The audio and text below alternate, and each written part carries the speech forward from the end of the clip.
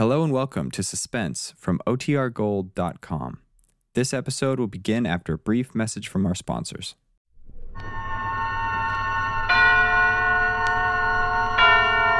Suspense. And the producer of radio's outstanding theater of thrills, the master of mystery and adventure, William N. Robeson. Each year, thousands of short stories roll out from a multitude of typewriters and march across the pages of our magazines toward well-deserved oblivion. Few are memorable. Fewer still are classics. They pass the time and are forgotten even before the paper in which they are written is reduced to black ash. But occasionally, a story is written that is a true classic, an unforgettable tale. Listen to such a one now, as Joseph Cotten stars in Ambrose Bierce's weird and wonderful story of the Civil War, an occurrence at Owl Creek Bridge, which begins in exactly 1 minute. Another visit with Joe and Daphne Forsythe. Joe,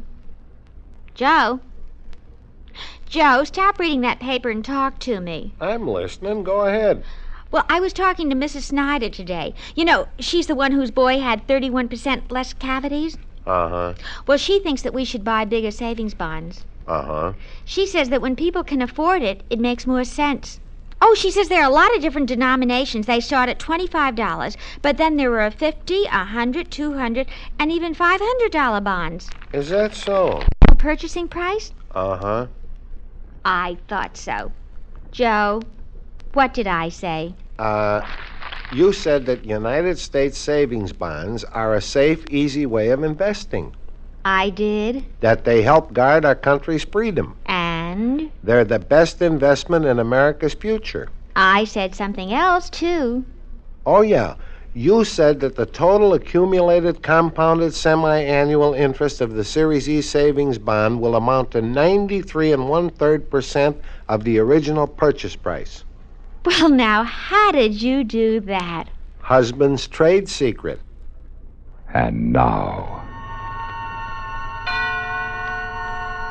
Occurrence at Owl Creek Bridge, starring Mr. Joseph Cotten.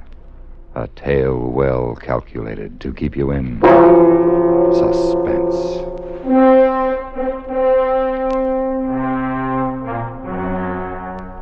A man stood upon a railroad bridge in northern Alabama, looking down through the ties at the swift water 20 feet below.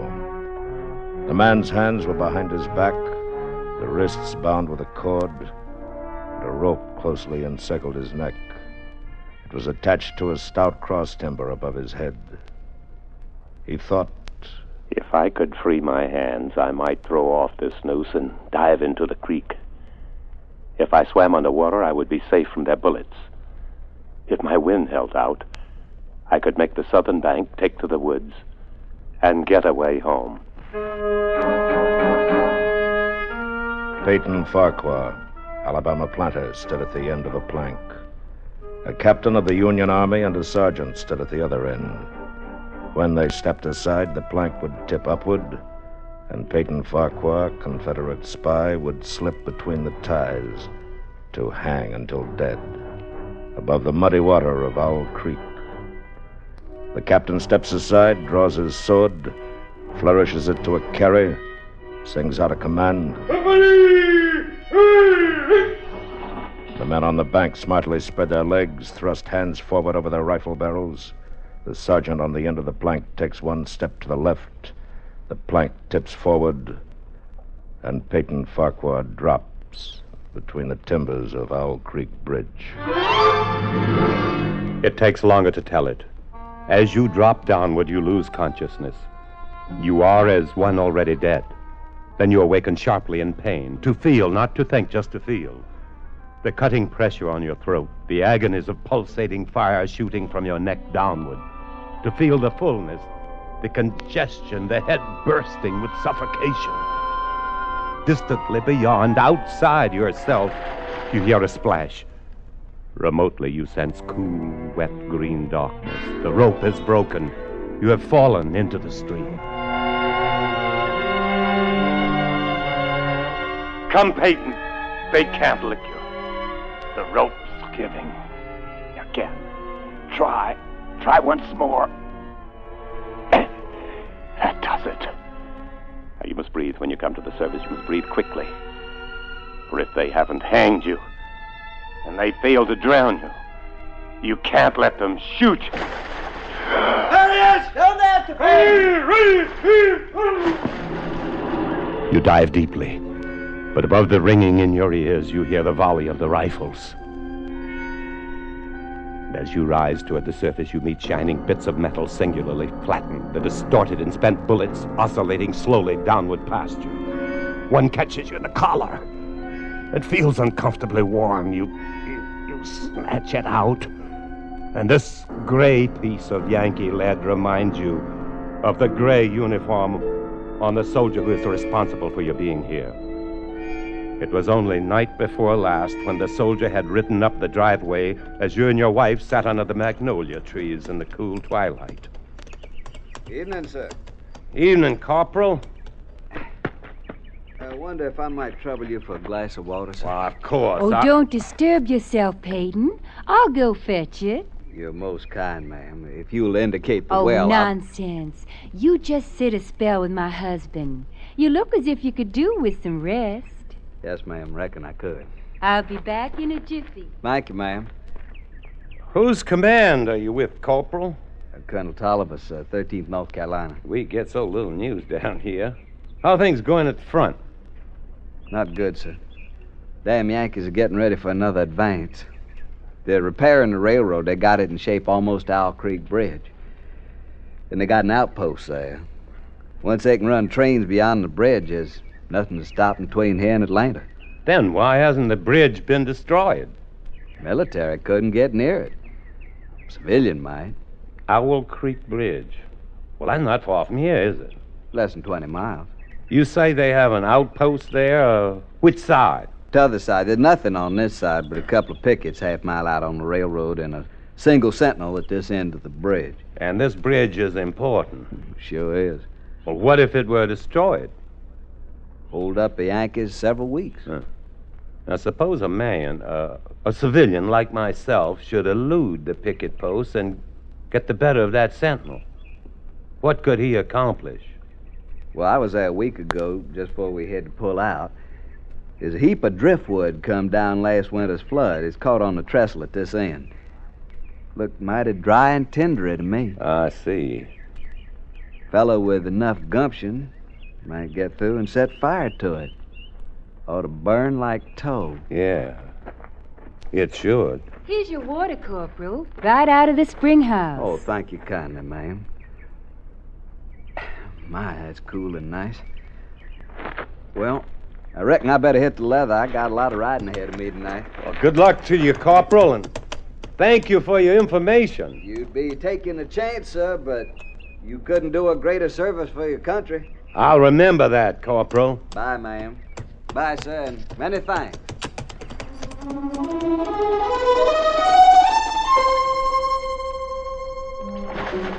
You break the surface of Owl Creek for a second time, and now you are much further downstream, further away from the Union soldiers on the bridge, reloading their guns, the ramrods flashing in the morning sun. Then something seems to grab you. You're whirled round and round, spinning like a waterlogged top. You're caught in a vortex, a whirlpool. The water, the banks, the distant bridge, the soldiers become indistinct blurs. And you're helpless. You feel dizzy and sick to your stomach, just as you felt last night when you crept up the bank toward the lone sentinel at the south end of the bridge and discovered that the sentinel was not alone. There he is, boys! Grab him! Got him, Sergeant! Well, Mr. Peyton Farquhar, we've been expecting you. How did you know my... Ways. Well, look here, I'm a civilian. I was Now, just... save your breath. Thank your maker we didn't shoot you in the back. We don't do things like that up north. You'll get a trial, everything fair and square. All right, bring him along, man. Here he is, Captain, right on schedule. Good work, Sergeant. This the man, Lieutenant? That's him. Why, you were the corporal who stopped at my plantation last night. That's right, Mr. Farquhar, but not of the 13th North Carolina Volunteers. Mr. Farquhar, this is Lieutenant Saltonstall, intelligence officer, 5th Massachusetts Regulars. You've trapped me. You've deliberately led me into a trap. I'm a civilian, a planter. And also a Southern patriot caught in the act of sabotage. You can't prove it. We don't have to. But why have you done this? Why have you deliberately trapped me? It's so much easier to eliminate civilian resistance by luring it into the open. You fell for the bait. Too bad. Now, look here. It is my constitutional right. Which Constitution? The Constitution of the United States of America or Jeff Davis? You insulting Yankee. Remember your manners, sir. I demand a trial. You've just had it. Post a guard over him, Sergeant. Yes, sir. We'll hang him in the morning.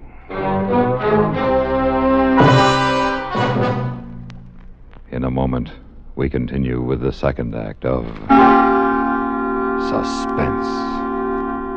In what form can an act of military heroism be acknowledged? In one example, the form is a rectangular blue ribbon set in a gold-colored metal frame of laurel leaves, worn centered over the right breast pocket of the uniform. A bronze oak leaf cluster may be affixed to the ribbon for each subsequent award of the same decoration. This is the emblem of the Distinguished Unit Citation, awarded to units of our armed forces and those of our allies for extraordinary heroism in action against an armed enemy. One of America's newer military decorations, it is designated to recognize activity on or after December 7th, 1941. The Distinguished Unit Campaign streamer is blue, with the name of the cited action embroidered in white. To be eligible for this citation, the degree of heroism required is the same as that which, in an individual, would warrant the presentation of our second highest award for valor, the Distinguished Service Cross. The Distinguished Unit emblem may be worn permanently by all those involved in the cited action, but for those individuals joining the unit later, the emblem may be worn only for the duration of their assignment. Both as individuals and as members of military units, America's servicemen have proved themselves worthy of medals and worthy of admiration by their countrymen. And now, starring Joseph Cotton, Act Two of Occurrence at Owl Creek Bridge. But they didn't hang you. The rope broke and the whirlpool carried you away, and now you realize that the whirling has stopped. You open your eyes. You're lying on the southern bank of the stream, out of sight of your enemies. Safe. You leap to your feet and run into the woods south towards home. It's nearly noon now, and for half an hour you've been plunging through a swamp waist-deep in green ooze. Your neck hurts constantly, your head throbs, and your tongue is thick. Gnats swarm before your eyes, catching your eyelids. Mosquitoes buzz in your ears, drill deep in your hands and swollen neck. You can't go any longer. You slow down, you stop. You reach toward a palmetto root for support, and it slithers from your grasp and slides softly into the water. Water moccasin. Fear finds you at last. Terror, which stood aloof when you fled the executioner's bullets, now embraces you with clammy unction. A water moccasin. Now each branch and root seems to writhe under your glance. The swamp is undulating with certain death. You plunge on through the dark, stinking ooze, on and on, tripping, stumbling, never stopping. For terror rides your back, flogging you with the whiplash of fear.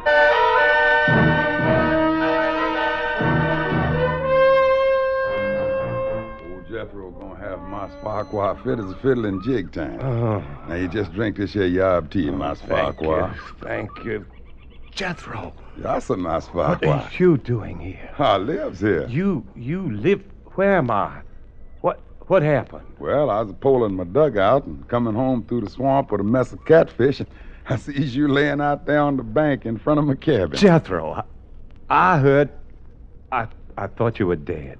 Who, me? Dead? Of course you thought Jethro was dead. You knew he had consumption when you sold him. You knew he couldn't last long, and he wasn't earning his keep. His wife and his daughter had carried on some at first, but after a while they calmed down. And last you heard of Jethro, he was dead. You thought I was dead, Mas Farquhar.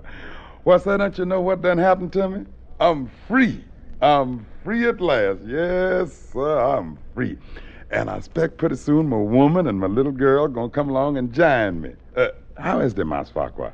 Is they well? Yes, indeed. They're both fine. Oh, I'm sure glad to hear Jethro, I don't know how to say this, but I really was sorry about having to sell you. But there wasn't anything else I could do. I understand, Mas Farquhar, and don't you pay it no mind. I done forgive you long time ago. You have? Well, sure. Don't the Lord tell us to forgive those who trespass against us? And don't the Lord promise us we shall be free? Don't you worry none about it, Mas Farquhar. Hey, here now. Quiet there, Spot. Quiet, chigger. They must have heard a razor back in the brush. No, ain't no horse. Look, Mas Farquhar, there's a horse coming down the back road. Why, I swear it's a soldier. One of our soldiers. Corporal look like. Jethro, you've got to hide me. How come I gotta hide you, Mas Farquhar? Don't ask so many questions, you insolent. Mas Farquhar, you forgets. I'm free now. Well, then, just as an old friend of mine, please, just hide me. Don't tell that soldier anything. Well, sure. I reckon I can do that for an old friend, Mas Farquhar. Yeah. Here, you get on under this bed here, and I'll put the covers over the side. Have you come this far just to be turned in by a wool-gathering black who talks crazy? Hey there, Uncle. If Jethro knew this gray-clad corporal was really a Union lieutenant, he'd guarantee his freedom by turning you in. Unless,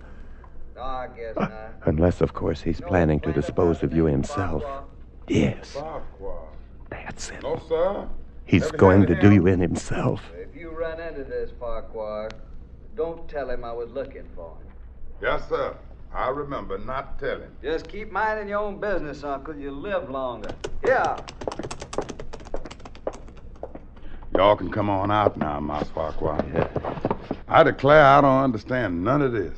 You said not to tell him you're here, and he says not to tell you he's been here.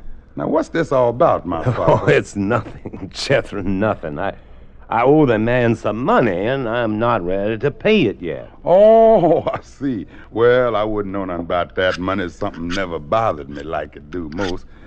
Money and me's always been strange. Jethro, what are you going to do with that knife? What? Oh, I was just fixing to slit up some of them catfish I got in the dugout. Looked like you could do with a little food, Mas Farquhar. Oh, no, thank you, Jethro. I want to get home by sundown. If you'll just tell me which way I should go. Well, I don't rightly know, Mas Farquhar. I reckon from the way the sun's reclining, it'd be down the road that way. Yes, that should be about right. I ain't never been back, you know. Ain't never tried to go back since I've been free. Yes, yeah, I know. I reckon it won't be long till my woman and my little one comes here to me. Of course. If you get back, Mas Farquhar, if you sees them, you tell them I'm here waiting for them. Yes, I'll do that, Jethro. I'll do that.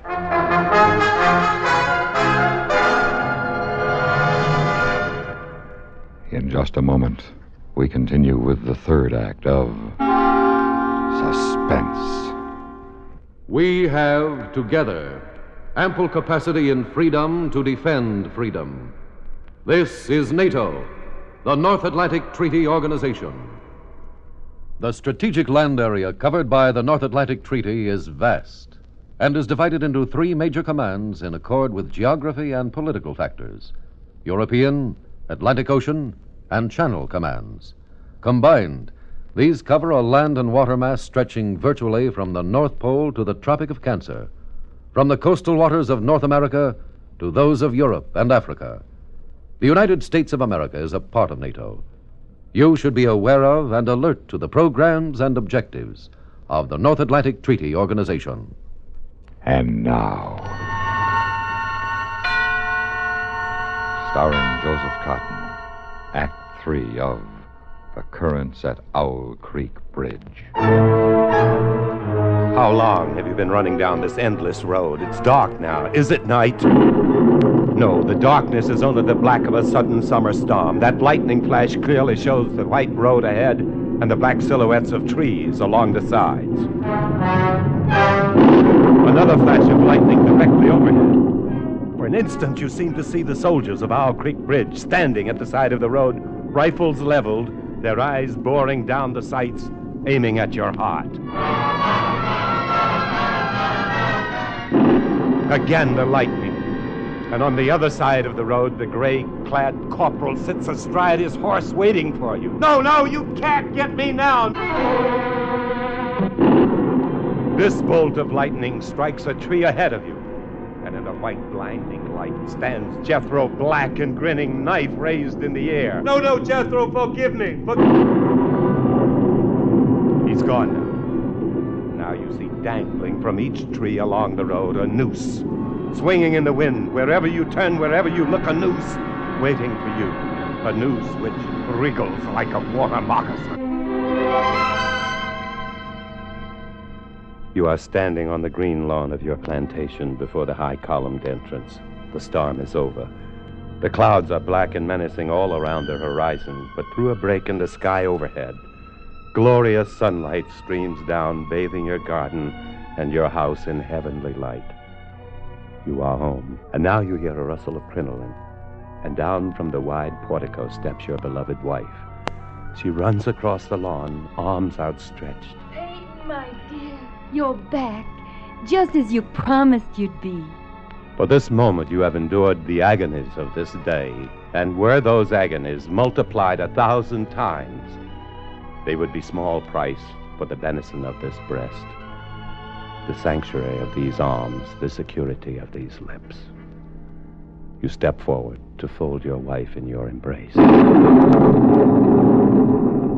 The rope stretched tight, sang like a bowstring. Peyton Farquhar was dead. His body, with a broken neck, swung gently from side to side beneath the timbers of Owl Creek Bridge.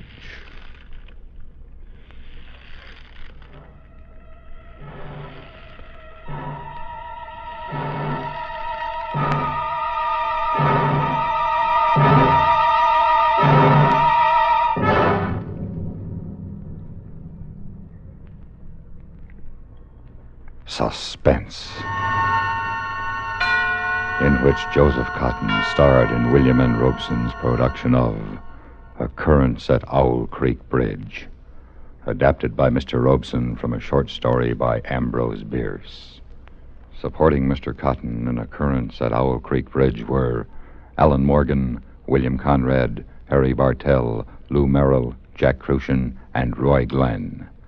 Listen. Listen again next week when we return with the youngest guest star in the history of suspense, 7-year-old Evelyn Rudy in Dog Star, another tale well calculated to keep you in suspense.